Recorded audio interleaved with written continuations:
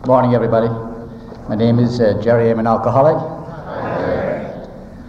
When Rick called me about 12 months ago, I guess he must have taken the infectious disease from Bill H. at that stage, being compulsive, to see if I would give this talk. I said, sure, no problem.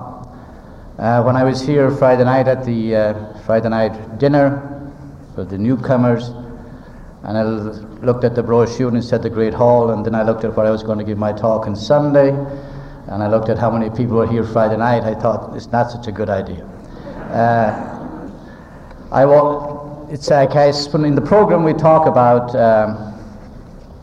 there are no coincidences or no accidents, and in my own development spiritually within the program of AA, took a long time for me to arrive at the stage where I honestly believed in that statement that there are no coincidences.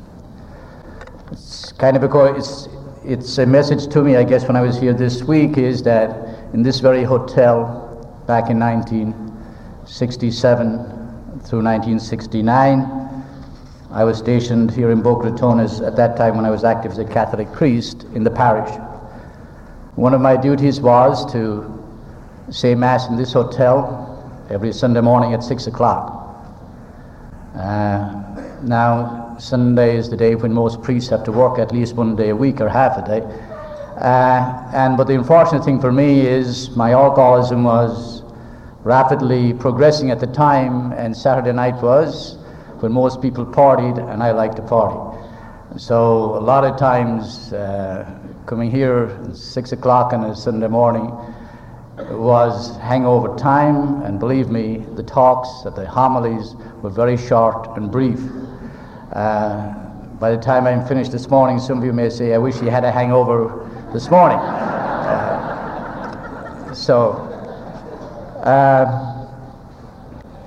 Do you all hear me back in the back? Okay, I did notice I didn't ask if you understood me. I said, did you hear me? We Irish can't help it if the rest of the world doesn't speak English properly. Okay. When I myself got into recovery some almost 16 years ago, and looking back in retrospect, whenever I give my story at AA meetings, I'm always struck by the fact that when I look back in my life and my alcoholism and the development of my alcoholism, and that the real damage done was not really physical, even though that at the time was pretty serious. But the real damage done by my alcoholism was the destruction of my spiritual life. That by the time I came to treatment, and went to treatment, I remember very well getting on the plane at Miami Airport to go to Guest House in Rochester, Minnesota, which was a treatment center for priests. And I was feeling totally depressed. I honestly believed that there is no way that I'm going to get sober.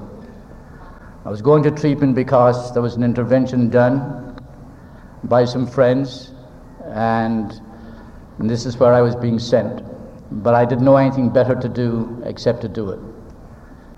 But through my introduction to AA, I began to develop some hope and some faith and some belief that I could get well.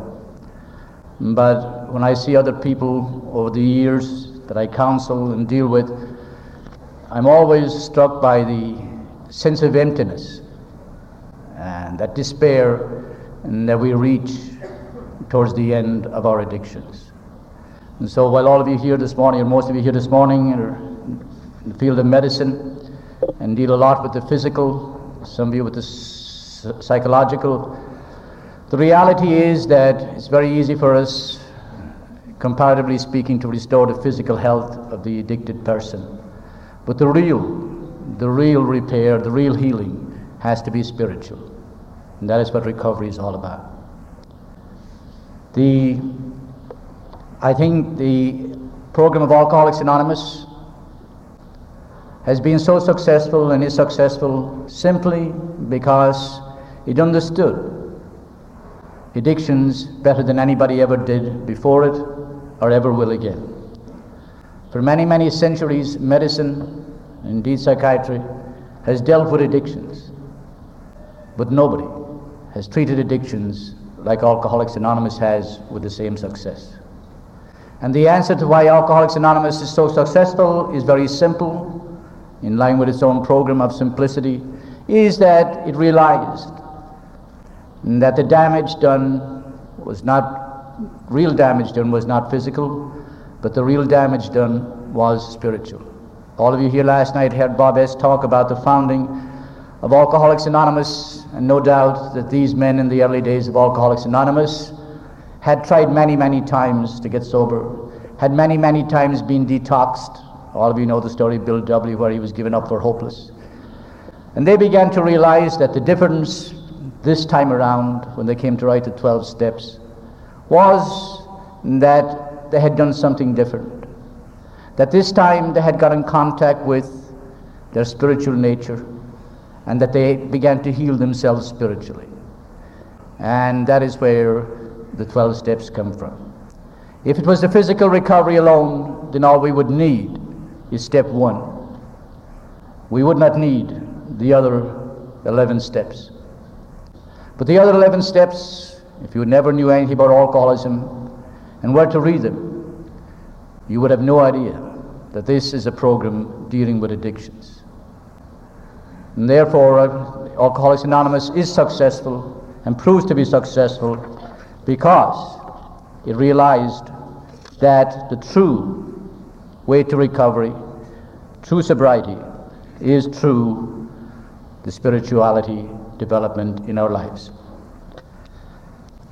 In the program of Alcoholics Anonymous, there's a lot of us, and I hear a lot of us, and myself many times, sometimes we become confused about the whole area of spirituality, and a lot of times this is our own fault because I think we overcomplicate what we defend against the truth. Sometimes we overcomplicate those issues and make them difficult because we do not want to face the truth about them. And a lot of times we fail to see and fail to look at the sources which will help us to understand what spirituality is all about and what the spiritual life is all about. I think as if you go back time after time, my own experience is that I keep coming back to the big books of Alcoholics Anonymous because I realize that time after time after time, the answer to so many of the spiritual areas of my life are found in the big book. I could not be struck, but within the past week at the 7 o'clock meeting over on the beach, the spiritual meeting of AA, the amount of people who showed up at 7 o'clock in the morning, and that we did some readings from the big book, and that all the answers that most of us would ever require for the development of our spiritual life is found in the big book. And in page 83 of the big book it says, the spiritual life is not a theory, we have to live it. And in appendices 2 of the big book, there's a page and a half there entitled Spiritual Awakening and Spiritual Experience. And it says that the essence of spiritual experience is the development of a God consciousness in our life. That the essence of spiritual experience is the development of the God consciousness in our life. Given all of that, a lot of times we struggle with asking ourselves, what is spirituality? And how do I know that I am spiritual? And how do I know if I am making any progress in my spiritual life? These are questions all of us ask ourselves many times. One way of looking that I look at spirituality is that I don't go to the books of theology and philosophy, which I am very familiar with, but I go to the program of Alcoholics Anonymous and try and keep it as simple as I can.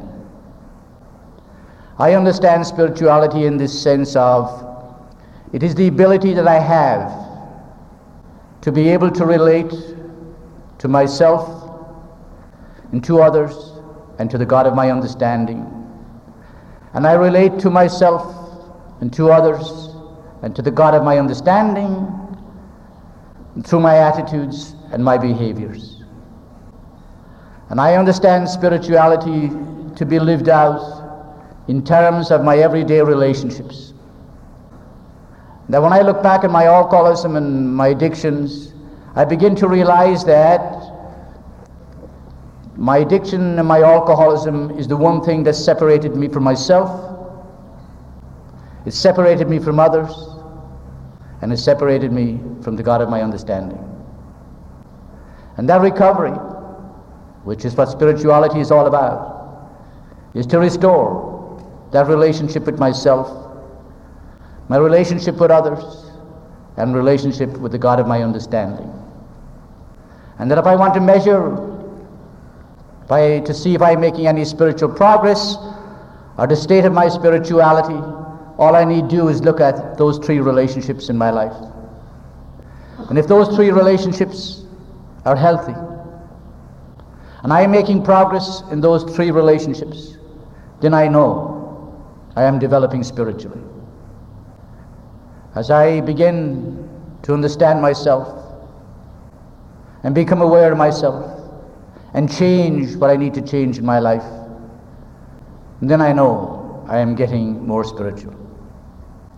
And as I look at my relationships with those around me, those close to me, and those who I'm friends with, and those with whom I work, and if I realize that through my daily life I understand them, I'm able to walk with them, I am caring about them, and so I even tolerate them, then I know I am making progress spiritually. And as I look at God and my relationship with God, and through my recovery and my coming into the Alcoholics Anonymous program, I know my relationship with God has changed drastically. And I know that the God I believe in keeps changing. And this may seem like craziness because my theology tells me God is immutable and God doesn't change. But God changes for me because as I grow spiritually and get to know Him more, then He changes. And my relationship with Him changes. And it's constantly changing, and it's never static. Because He lets Himself known to me, and becomes known to me and reveals Himself to me in different ways, and in different places, and through different people on a daily basis. Because I think, and through this program, and through our spiritual development, we have eyes that see, and we have ears that hear, and we have hearts that are open. When our alcoholism was part of our life, we had eyes that could not see, we had ears that could not hear, and we had hearts that were closed, and that was denial. So therefore, when I want to use step 10 and check on my growth spiritually, I check those three relationships in my life. And as I begin to try and live those relationships, I know that there are four main movements as I struggle spiritually. That being spiritual and being recovering then is the ability to be able to relate to others, to myself, and to God. Therefore, every one of us here this morning is spiritual. By the very fact that I'm alive, I have to relate to myself, to others, and to God. I have to. By the very fact that we're alive, we're human, we're spiritual. A lot of times I see people struggle with spiritual because they think they cannot be spiritual.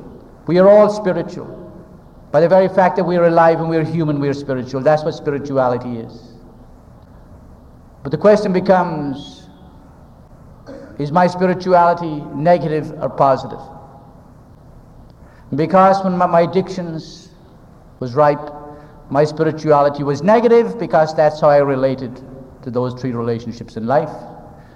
And when my addiction is positive, it means that I am relating positively in these three relationships. So we are all spiritual. The question becomes, what is the state of our spirituality? It's like health. Spirituality is a state. It's not something that I do. I do spiritual things, but spirituality is a state. For the sake of analogy, we talk about having health and being a healthy person. And the healthy person does healthy things. Spirituality is a state in which I do spiritual things. And then we know that our health can go up and down, and our health can change. A state of health, so can the state of our spirituality change. And to me, there are four basic movements from negative spirituality to positive spirituality. And those are the movement from fear to trust, the movement from self-pity to gratitude, and the movement from resistance or resentment to acceptance, and the movement from dishonesty to honesty. Because these four areas play such a large part in the quality of those three relationships. The movement from fear to trust, the movement from self-pity to gratitude, the movement from resentment to acceptance, and from dishonesty to honesty. When we look at fears in our life, I'm firmly convinced that the enemy, the chief enemy of our spiritual growth, is fear. We can talk about many emotions and many feelings in life, but there are two basic feelings, two basic: fear and love. Everything else springs, I believe, from fear and love. And that the chief block to our own spiritual development is the issue of fear. And you look at yourself and you ask yourself, what are your fears? Sometimes we have the fear of getting to know ourselves. Sometimes we have the fear of other people knowing us who we truly are. Sometimes we have the fear of not measuring up. Sometimes we have the fear of success and the fear of failures. And our lives become riddled with fear and anxiety. And we have fears of God. We have a lot of fears of God because we don't understand who God is. A lot of us have images and conceptions of God. He may be the blackjack dealer. You know who the blackjack dealer in Las Vegas, those of you who have gambling addictions. The blackjack dealer hands out to one 19, to another 21, to another blackjack, to another 12. And time in our lives we may feel angry with God because he deals us the wrong hand in life. And we get very angry with him. And we see him as dealing out hard luck and pain to other people because we don't understand who God is. God has nothing to do with pain. God has nothing to do with misfortune. The pains and misfortunes in our life are man-made and due to our own self-will and the self-will of other people. But yet we attribute all of these to God and get very angry with him. For many of us, through our upbringing, we see God as a judge. Somebody who is going to, at the end of time, be our judge. And some of us see God as a policeman who's constantly watching over us and waiting to pounce on us. Some of us see God as an aspirin, a quick fix. We got a headache, we got to take it. And some of us rush to God to take away our pain and give us a quick fix. And some of us see God as Santa Claus, as bringing us gifts, and that we don't have to do anything, and that God will do it all. You know, when some people do good and they say, well, I didn't do anything, or I had nothing to do with it, God did it. That type of approach to God is very dangerous, because what we're really doing is we're tempting God.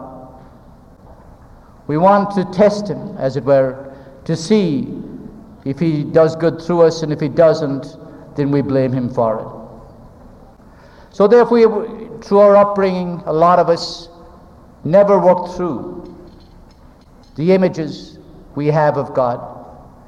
A lot of times I do exercise with people to take them back to their childhood and see the image they have of God, because intellectually they tell me God is loving, and God is caring, and God is this, and God is all-seeing, and God is all-knowing. But when you really ask them what they really believe, and you take them back into some imagery they have of God, is usually one of fear. And they have images of what I already talked about. And I ask you, if your God is a God of fear, or any of those, then how do we practice step 3? How do you turn your life and will over to the care of a God whom you fear? Okay. Because we must get rid of the fears in our life. We must be able to manage the fears in our life. We must be able to manage trust. We must develop a sense of faith and trust in ourselves, in the people we live with, and in the God of our understanding. There has to be that movement from fear to trust.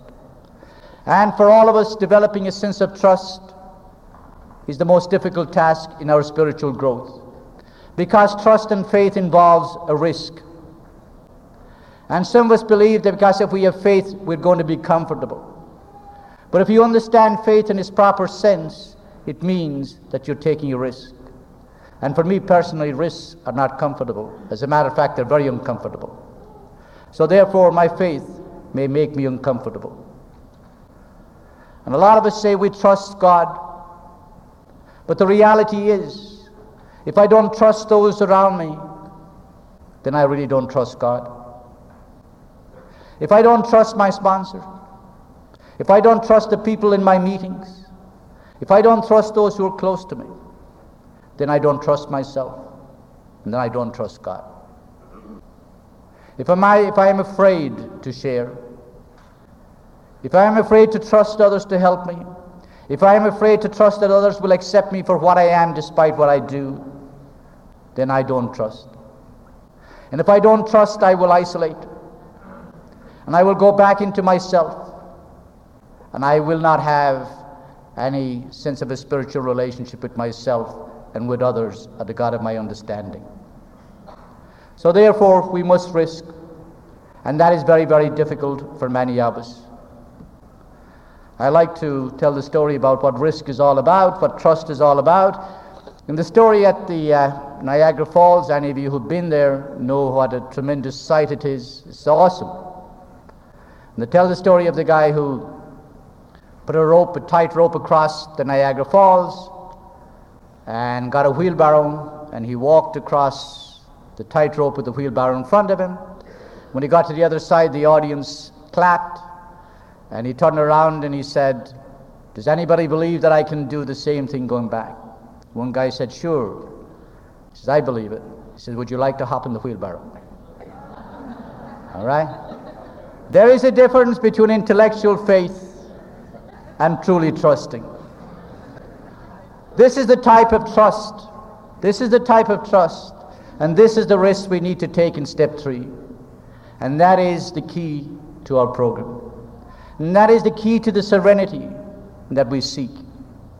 Because if we truly trust, if we truly believe that with God, if we truly trust in the God of our understanding, then we will take risks. Then we won't have all these fears.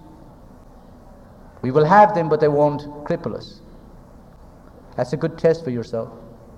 How much are we prepared to risk? How much do I risk with myself to get to know myself, to change myself, to look at myself? How many of us spend some time in step 10 and 11? How many of us start our day in quiet meditation? In those moments when the truth about ourselves comes up.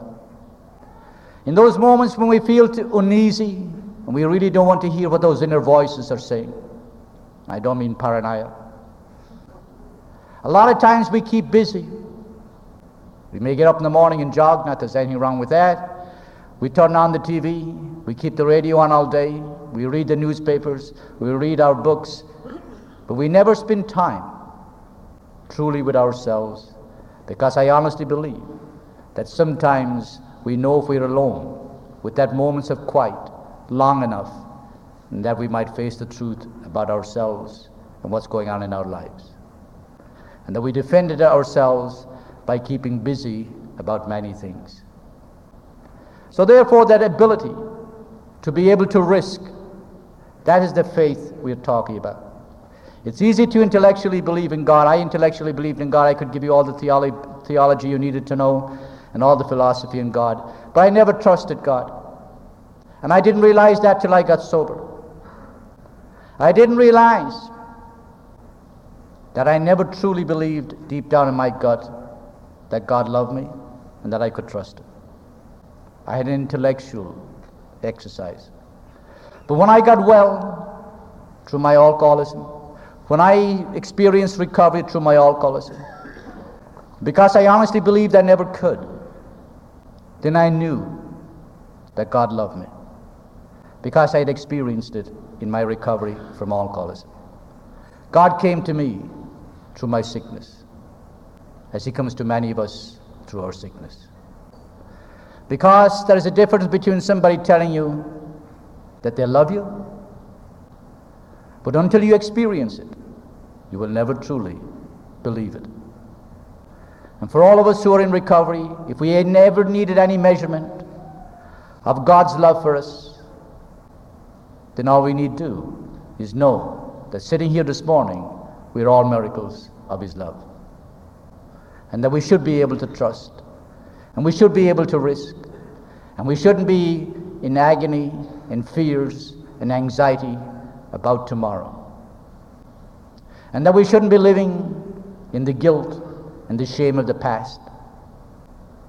That we should live with the full belief that whatever is going to happen, it's going to be all right. And that's not escaping reality. Because if anything, our God has to be a God of reality and not a God of escapism. Okay. We also need to move from that whole area of self-pity to the area of gratitude. So much of our life is concerned with has-beens and what-ifs, and if only it had been different. And we waste so much energy and so much time in what-ifs and feeling sorry for ourselves that we forget and do not have a sense of gratitude. And for many of us, being good alcoholics, we want to be grateful for something great. It's all or nothing. We're waiting for something marvelous to happen so we can be grateful. But the reality is, at the end of each day, we need to ask ourselves, what am I grateful for today? We need to remember, and some of us have great difficulty in being grateful because we have great difficulty in being grateful about the obstacles in our life. How many of us are grateful for the obstacles that come in our way? How many of us are grateful for the pains in our life? Because the reality is that for many of us, we came to the God of our understanding, and we came to our spiritual life through pain. None of us, I would safely say, at least those of us who are alcoholics, would be sitting here this morning were it not for the pain of our alcoholism. And we came to a different life. We came to a different understanding of God through our pain. We need to make pain our friend and not our enemy. Not that we go looking for it. Believe me, it will come. And therefore, we need to be grateful for the obstacles and for the pains in our life, because this is how we grow. It's not the only way, but it's one of the ways. And for some of us, that's what it takes. That we will never move to the next stage until this stage becomes painful enough. We need to look at the resentments in our life and be able to move from resentments to acceptance. We all struggle with resentments, and the greatest lie of all is those who say we have no resentments. We all have resentments. We have them every day. We sometimes resent having to go to meetings. We sometimes resent the struggles we have to do to get sober.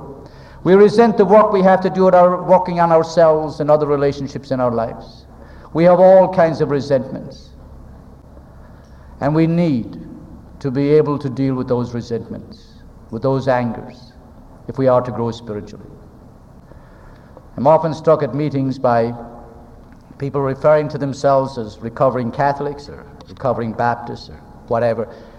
The reality is, unless we can let go of our resentments against our religion, we never grow spiritually.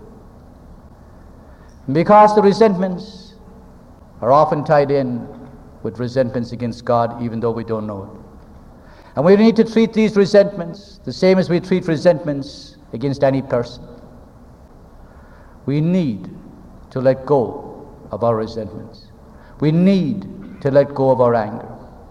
We cannot be spiritual in our relationships with ourselves and with others if we have these resentments and anger. So we need to move to acceptance, to be able to accept life as it is, not as we would like it to be. And that seems so simple, but yet it's so difficult. We need to be able to let go of the controls so that we don't have to manage persons, places, and things to be what we want them to be. Because when we need to control life, then we do not have any faith, we do not have any trust, and we do not take any risk.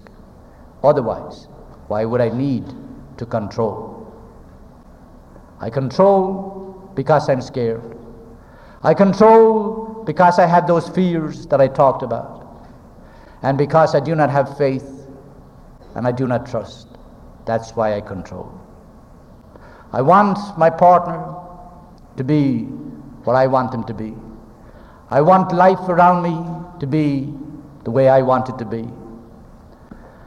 I want myself to be the way I want myself to be, not the way others around me who are a mirror to me would like me to be. And I want God to be there the way I want him to be there.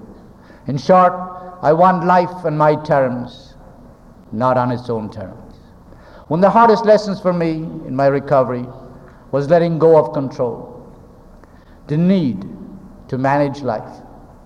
And it took me many, many years to realize that I needed to manage life because I was scared. I was scared that it wouldn't be the way I wanted it to be, that relationships wouldn't be the way I wanted them to be, and that people might leave me. And I wanted security, so therefore I would manage life to be the way it was to be secure. But you know what? All my best efforts failed. And when it became painful enough, then I began to face, deep down inside, and knew that the greatest obstacle to my own recovery was not the alcohol, that was many years behind me, but my fears. Fears of the unknown and fears of the known. And it led me to a new sense of trust in the God of my understanding. I still have fears, I still have anxieties, but they don't cripple me. They don't stop me from taking risks. They don't stop me from trusting the God of my understanding. And they don't keep me awake at night. That's the difference between being spiritual and not being spiritual. And we need to move from that area of dishonesty to honesty. All of us, one of the first lessons we learn in recovery is the need to be honest. But the honesty we talk about in recovery goes far beyond cash register honesty. It's that ability to be open, to have eyes that see yourself for what you are. The eyes that are not afraid to look deep down inside. To have ears that hear. To listen to those deep inner voices and take the time to listen to what they're telling you about yourself and your life. And to have eyes and ears to hear what God is telling you. Because He speaks to each of us. Not in any dramatic fashion, but He speaks to us through other people in our lives. And He speaks to us through the life events.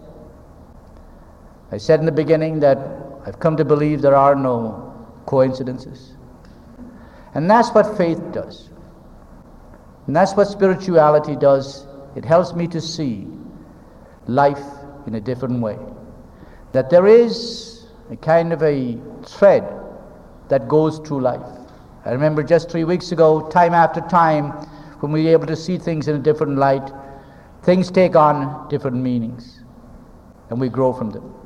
I remember about 3 weeks ago, somebody came to me to talk, some guy I sponsored in the program, about some issue he had to deal with, and it's for months, for 6 months I've been struggling with the same issue myself, and I hated it. And for that one moment, as he talked to me about what he was struggling with, and I was able to help and reach out to him and share with him, then I knew there was a purpose why I was experiencing that pain in my life myself. There was a time when I would hate that. There was a time when I would see no purpose in it. There would be a time when I wouldn't accept it but resent it. There would be a time when I couldn't look honestly at it. There would be a time when I would be self-pity rather than gratitude. And there would be a time when I would fear it, so much so that I would deny it. So therefore, as we go through life and try and develop a sense of spirituality, do not complicate it. Realize that it has to do with the three basic relationships in life. It's very easy to measure your spirituality. It is to look at where do we live out our spiritual life. We live out our spiritual life in our relationship with myself, my relationship with others, and my relationship with the God of my understanding. And I live out that relationship through my attitudes and through my behaviors. And if I want to look at how positive or what growth I'm making, then that's how we measure it, and how we apply the 12 steps, and especially step 3 and step 10 and 11 to those 3 relationships in our life. Again, I would like to thank the IDA for this wonderful week and the opportunity I had here with you.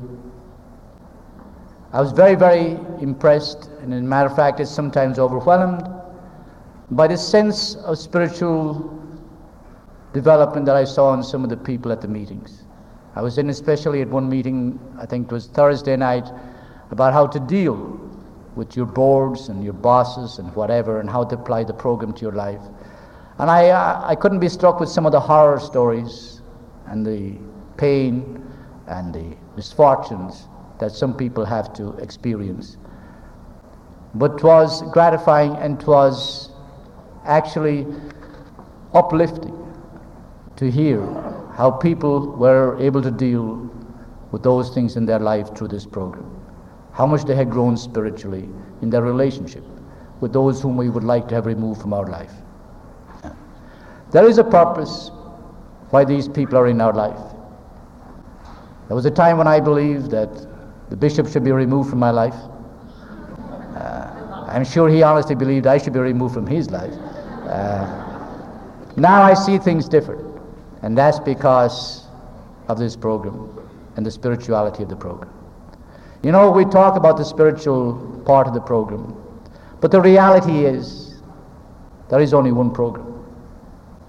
There is not 2 programs. Sometimes when we listen, you get the impression there's 2 programs. There's a spiritual program and the other program.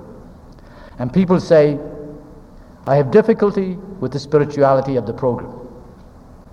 Well, if we got difficulty with the spirituality of the program, my friends, we got difficulty with the program.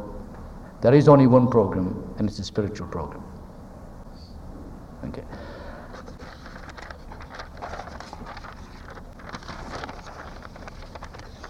I would like to close in a rather fitting manner, I guess, with an Irish blessing for you all as you leave here this morning. May the road rise to meet you. May the wind be always at your back. May the sun shine warm on your face. The rains fall softly upon your fields. And until we meet again, may God hold you in the palm of his hand. God bless you all.